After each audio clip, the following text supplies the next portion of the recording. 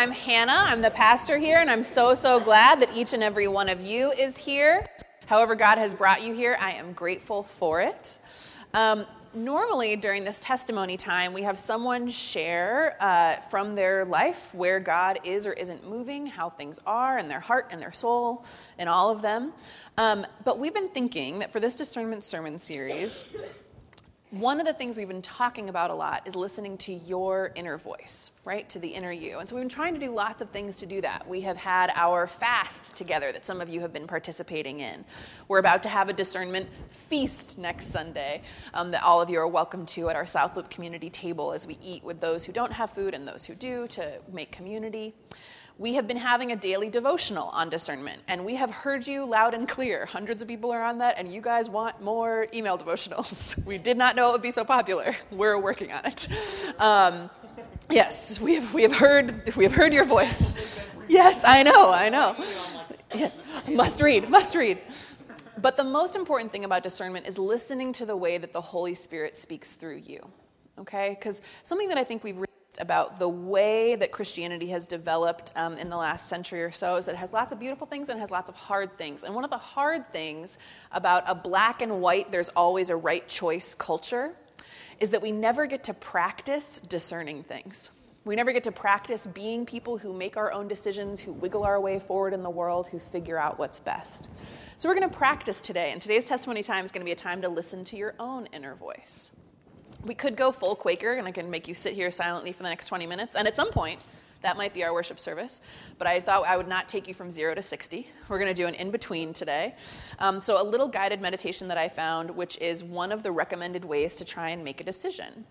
So first, you got to think of a decision that is coming up for you. A decision, right? Should I stay or should I go at my job? Do I keep dating or do I abandon the apps forever because they make me feel bad, right? Do I reach out to that family member with whom I have this incredible tension and it's always so hard? Do I try to make it work or do I say, this is hurting us, right? Or some of the smaller decisions of everyday life. When tomorrow I run into my neighbor who always irritates me, do I find the resources to say hello and try and see them in a new way, or do I allow there to be silence and quiet between us? Whatever the decision is that's before you, think of a decision. Think of a decision that is facing you. And if you can't think of a decision in your personal life, I will offer to you Urban Village's decision. We are a church. We're trying to figure out how to be in the world. There are opportunities coming up for us in the next year to change and grow in new ways, maybe to plant, maybe to shift, maybe, make the decision, what should UVC do next? What are we being called to do next? And think of a decision, and then close your eyes. Listen to my voice. Okay. Now, most decisions don't have just one or two ways of going. They have 1,000. But for now, think of your top two. 2 things you could do. 2 ways you could decide. And hold your right hand and your left hand tight. Hold one decision in your right hand and one decision in your left.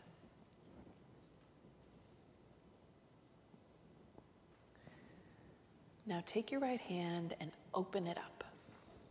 Open it up, and as you open it up, imagine if you were to go that way, if you were to decide, what would happen? If you were to live that decision, what would it look like? What would it feel like? What would you lose? What would you gain? What makes you worried about that life that you're living? What makes you excited? With God on your shoulder, consider. What is that life? And in your imagination, live it.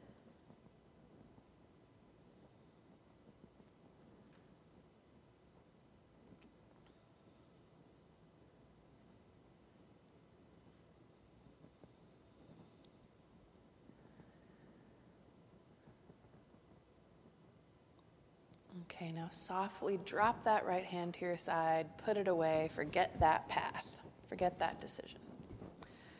Take your left hand, open it up, and start to imagine yourself there. If you lived that decision, if you lived that way of being, what would it look like? What would it feel like? What would you gain? What would you lose? What excites you? What worries you? What is here as you live that decision in your imagination with God on your shoulder? Live it out.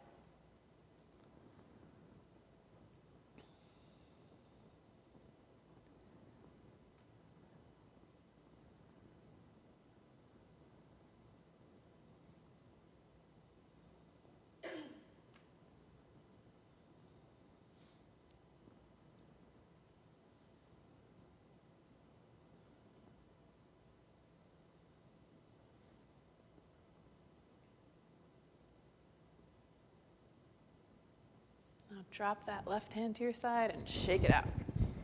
And you can open your eyes.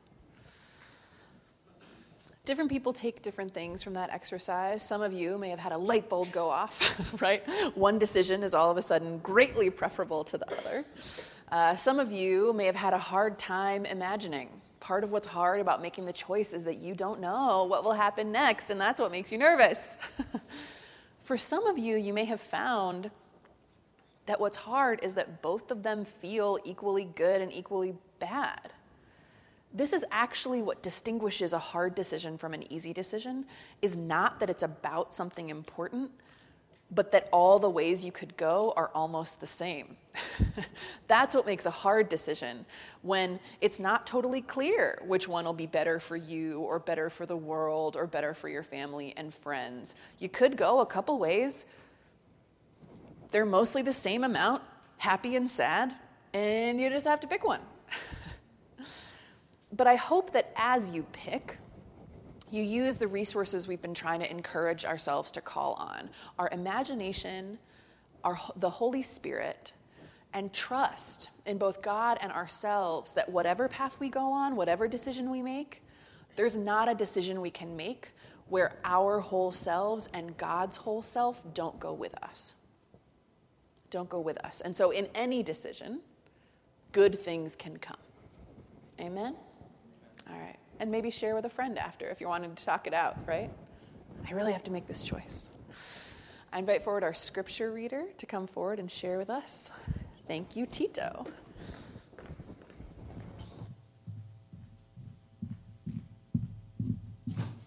I like I can hear my footsteps coming up here. It feels powerful. Good morning, y'all. How are you? Today I will be reading scripture from Acts 8:26 through verse 40. The word is so cool that you can follow it in many different ways. If you have a cool Bible app, do that. If you like reading screens, we have that. If you love paper, we have Bibles in the front. So all up to you. Choose your own adventure. Today, we have Philip and the Ethiopian eunuch. Then an angel of the Lord said to Philip, "Get up and go toward the south, to the road that goes down from Jerusalem to Gaza. This is a wilderness road." So he got up and went.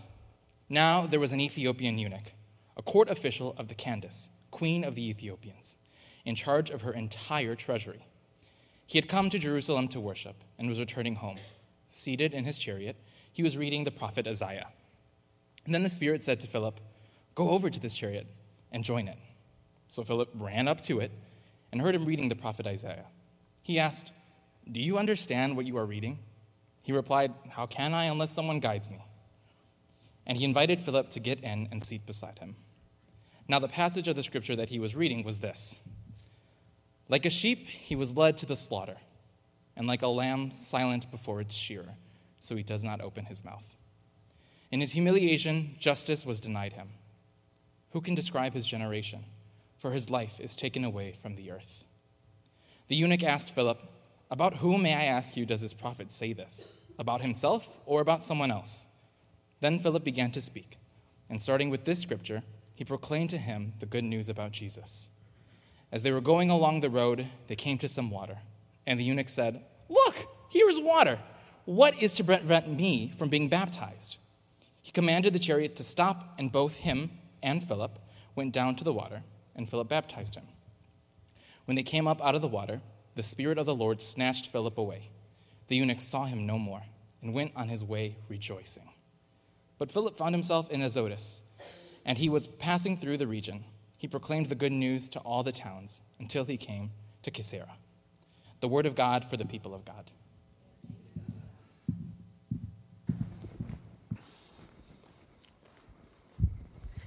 This isn't our main focus today, but I love how casually Philip disappeared from one place and woke up in another, and he just went with it.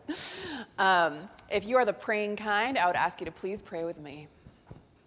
God of grace, God of mercy, God of power and might, God who is in our bodies and our minds and our souls and our steps, we ask that we would feel your presence this day and all days.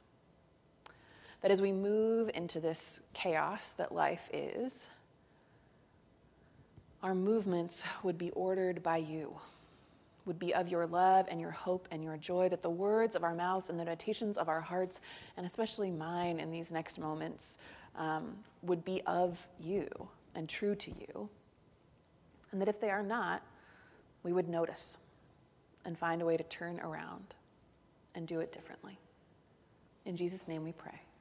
Amen. I'm going to ask you to travel with me somewhere one more time, and that place is 8th grade English class, because I'm about to read you The Road Not Taken by Robert Frost, which many of you probably had to read in school. Two roads diverged in a yellow wood, and sorry I could not travel both and be one traveler. Long I stood and looked down one as far as I could to where it bent in the undergrowth. Then took the other just as fair, and having perhaps the better claim, because it was grassy and wanted wear. Though as for that, the passing there had worn them really about the same. And both that morning equally lay. In leaves no step had trodden black. Oh, I kept the first for another day. Yet, knowing how way leads on to way, I doubted if I should ever come back. I shall be telling this with a sigh, somewhere ages and ages hence. Two roads diverged in a wood, and I took the one less traveled by, and that has made all the difference. Why am I reading you 8th grade English poetry? Because that is probably the most widely misquoted and misinterpreted poem in the world, right?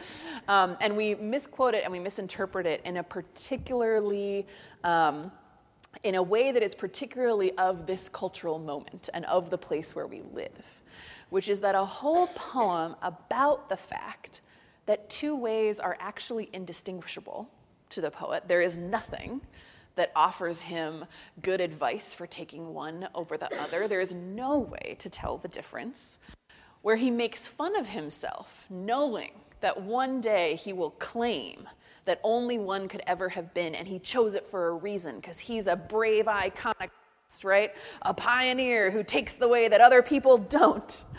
The whole poem is about how untrue that is, how false that is, how much of an imagination, not really what happens, how he looks at both and can't tell the difference.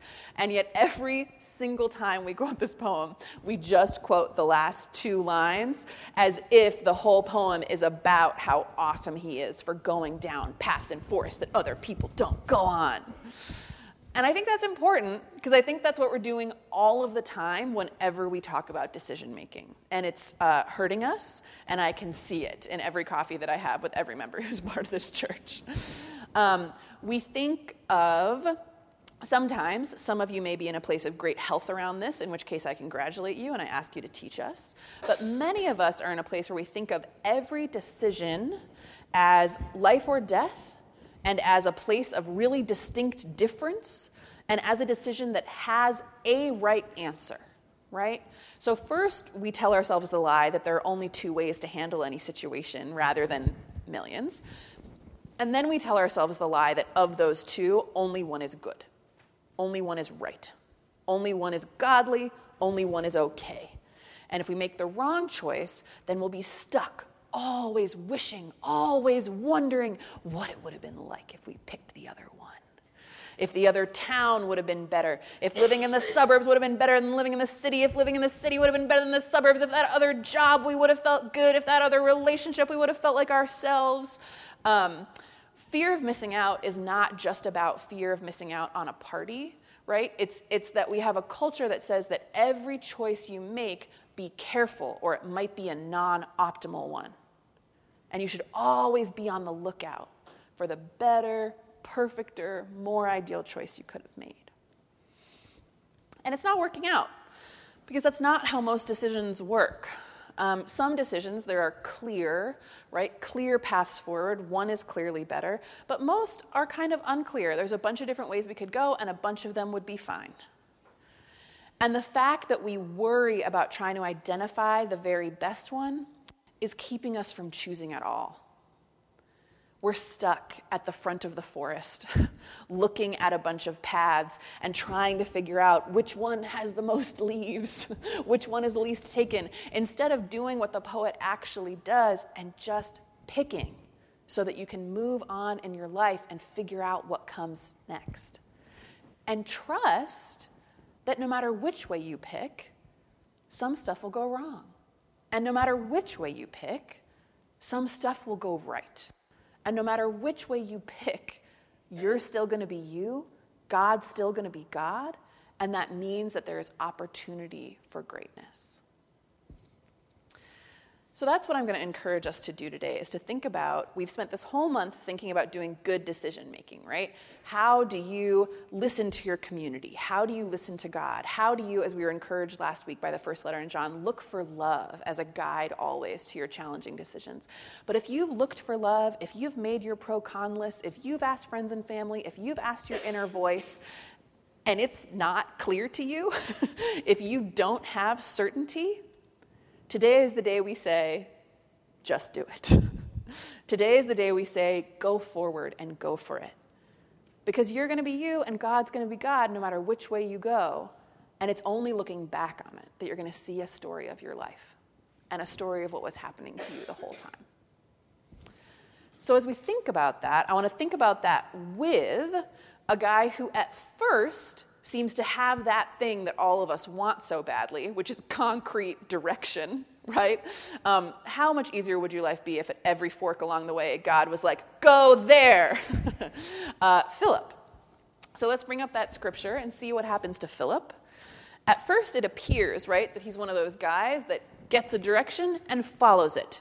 You could say that the story's over after the first two sentences, right? An angel of the Lord appears to Philip. Angels of the Lord are messengers. They carry important news. And the angel of the Lord says to Philip, get up and go towards the south to the road that goes down from Jerusalem to Gaza. And he does. He doesn't pull a Jonah. He doesn't try to run away, right? He's good job, Philip. You're on the way. You did it. But it turns out a bunch of other stuff happens, some of which is certain and some of which has direction and some of which doesn't. So let's follow Philip along his way. First is my favorite parenthetical in the Bible, right, which is, this is a wilderness road. Parenthesized almost just to make you look at it harder, you know? It's like, oh, foreshadowing. This is not an easy way, but Philip decided to do it anyway, you know? This is a wilderness road. And I think when we really think about it, most roads in our life are wilderness roads. I have never been on a particularly smooth road of life, and if I thought I was on a smooth road of life, usually I found out by the end that I was wrong. So this is a wilderness road, like so many of the roads we walk, and he got up and went. So now there was an Ethiopian eunuch, a court official of the Candace, queen of the Ethiopians, in charge of her entire treasury. Let's break that down a little bit about this unnamed Ethiopian eunuch. He's such an interesting mix of things and of experiences. On the one hand, this is a guy of huge power, right?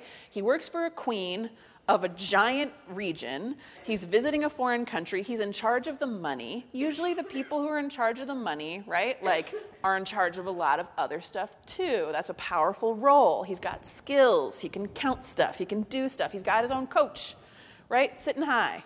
There are a lot of kinds of power and resources that this guy has.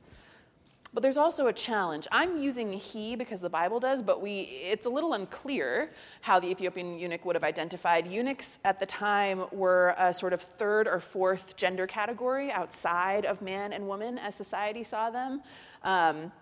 They were allowed to do certain kinds of things that were associated with women that men weren't allowed to do in a really structured and gendered society. They weren't allowed to do some of the things that men were. They weren't allowed to do some of the things that women were. Probably part of the reason why a queen, unusual in this time, would have wanted a eunuch to have such a powerful role next to her is that he wouldn't have been considered a candidate for challenging her power, right? He's safe because he's in this sort of other social category, and that makes him in many ways powerless in some of the spaces that he wants to be in. He lives a mix of wins and losses, just like most of us. And he has just experienced a particularly painful loss. He had gone to the temple where he wanted to worship, where he wanted to see what was about and know God. And this is the one temple, right? He has made a journey. He is not in Ethiopia anymore. He has gone somewhere to go and see something big and experience something, and he's not allowed in. And he's not allowed in because of one line in Deuteronomy that says that no one who, the translation depends, but who does not have a full member, who is not intact, will be made a full member of the community, right? Because his body is considered by his peers to be malformed or disabled, right? The category is a flexible one. They won't let him into worship. They won't let him in to take his place in the place where he wanted to seek God. But that doesn't stop him. Like many of us here, like many of those we know, he says, all right, fine. You want to let me in? I'll read it myself, right? I'll figure it out on my own. I will make a new thing, and I will make a new way on this wilderness road. And they can stop him from going into the temple, but they can't stop him from reading Isaiah. So he's taking the scripture, and he's reading it through. What is in this scripture? And he finds what many of us find, which is that it's not actually easy to read the Bible on your own. If you ever are reading the Bible and find yourself utterly confused, be comforted by the Ethiopian eunuch who founded a church, who's a person of incredible faith, and could not understand it all on his own because it's confusing. If anyone listened to 5 minutes of your favorite TV show or your favorite podcast or your favorite book, but from 2,000 years in the future, they would have a rough time understanding it too, right? And so he's having a rough time understanding parts of it, and he's stuck in this coach. So first I want to say he's a discerner too. Philip isn't the only one with a life story in this story. Philip isn't the only one with hard decisions before him. The eunuch has to make a big decision when he decides, how will I handle this rejection? And then when he decides, how will I handle this weirdo who has come up to my coach? So let's follow the next part of the scripture. The Spirit says to Philip, so Philip is still in a direction-following place. He's not discerning on his own. He's doing whatever the Spirit tells him. Go over to the chariot and join it. And I always sort of like to imagine myself as the different biblical characters as I'm reading a story, try and figure out some of the stuff we take for granted when we've heard it so many times, like what would this actually be like? And I would just like to point out, I'm sure Philip was a very nice guy. If somebody told me to join a chariot, I might say, knock. Or I might say, hello. Or I might say, hi, I'm Philip. What's your name?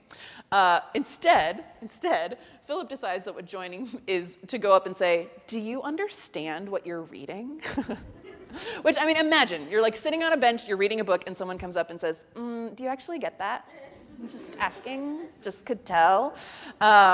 It's really obnoxious. I mean, it's just truly obnoxious. And probably it's less obnoxious because it's Spirit-led, right? He like somehow knows that the eunuch doesn't understand. But anybody else would be like, yeah, get out of my coach. You're being mean to me, and I don't even know your name. But the Ethiopian eunuch is wiser than most of us in our decision-making, is wiser than most of us in our seeking of a path, because he doesn't let one of the number one things that we let get in our way get in his way, which is that he doesn't mind other people knowing all the stuff he doesn't know yet and all the stuff he isn't sure of yet. And this is where I love him as a discerner, because he's trying to figure something out, right? What's up with this God thing? What's up with this scripture thing? Who am I? What is the world? And a lot of us, when we're trying to figure out something big, no matter what it is, something that's important to us, whether or not it would be important to other people, it pains us to admit that we need help with that. It feels really vulnerable to admit that we need help with that we might not already have it figured out, or that if we ask somebody to help us figure out, that they might be cruel to us, that they might not see us, that they might not take us seriously, that they might not help. And so we don't invite help into our discernment when it arrives. But the Ethiopian eunuch is not ashamed. He's just himself. And so he's able to say to Philip, yeah, what's the deal? What's the deal with Isaiah? What does this say? I need help. How can I understand unless someone guides me, unless someone helps me? And so he reads the part of Isaiah that he's been having trouble with. Next slide, which is, now the passage of the scripture that he was reading was this. This is from Isaiah. Like a sheep he was led to the slaughter, and like a lamb silent before its shearer, so he does not open his mouth. In his humiliation, justice was denied him. Who can describe his generation? For his life is taken away from the earth. And he asked Philip, who is this about? Now that seems obvious because we're living in a Christian church after 2,000 Christian years, and we know that this is from the New Testament. And so as a child once said to me when I was doing a children's moment, and I said, who do you think that is? He said, I don't know, but we're in church, so it's probably Jesus. Right? I was like, good call. That's obvious to us, but it wouldn't have been obvious then, right? There's a lot of different competing ideas about who the Messiah is going to be, about what's going on here. There's a lot of different religions. He's not in a context. He's just with a guy. And so Philip answers him. And Philip doesn't answer him out of his expertise on the scripture. Philip doesn't answer him out of his long tradition as a historian. Philip answers him by telling him, by proclaiming to him the story of what happened to Philip and Jesus. And this is my favorite moment of Philip's discernment, is not when the Holy Spirit is telling him what to do and he's brave enough to answer, but this is the first time when Philip has a choice to make where he's not told what to do. He's not given what the next step on the road is. It's not entirely and utterly clear to him what God wants for him. And so when the eunuch asks this question, and then when the eunuch asks another in a minute, he just responds with the first thing that is on his heart, which is his story. Here's where I'm at. Here's how I know Jesus. Here's how I met him. Here's what's up. And then when the unnamed one asks an even better question, which is not, can I be baptized, but what would prevent me from being baptized? I would commend this to you if you're ever in a situation where you think someone's going to try and stop you from doing something that you want to do. Is there any reason you can give me that would stop me from doing the thing I feel called to do? Again, Philip isn't given a certain answer. He isn't given the right way. He's following his instincts. He's on a beautiful road. He's in a Holy Spirit wilderness place, and he goes with it, and he goes with love.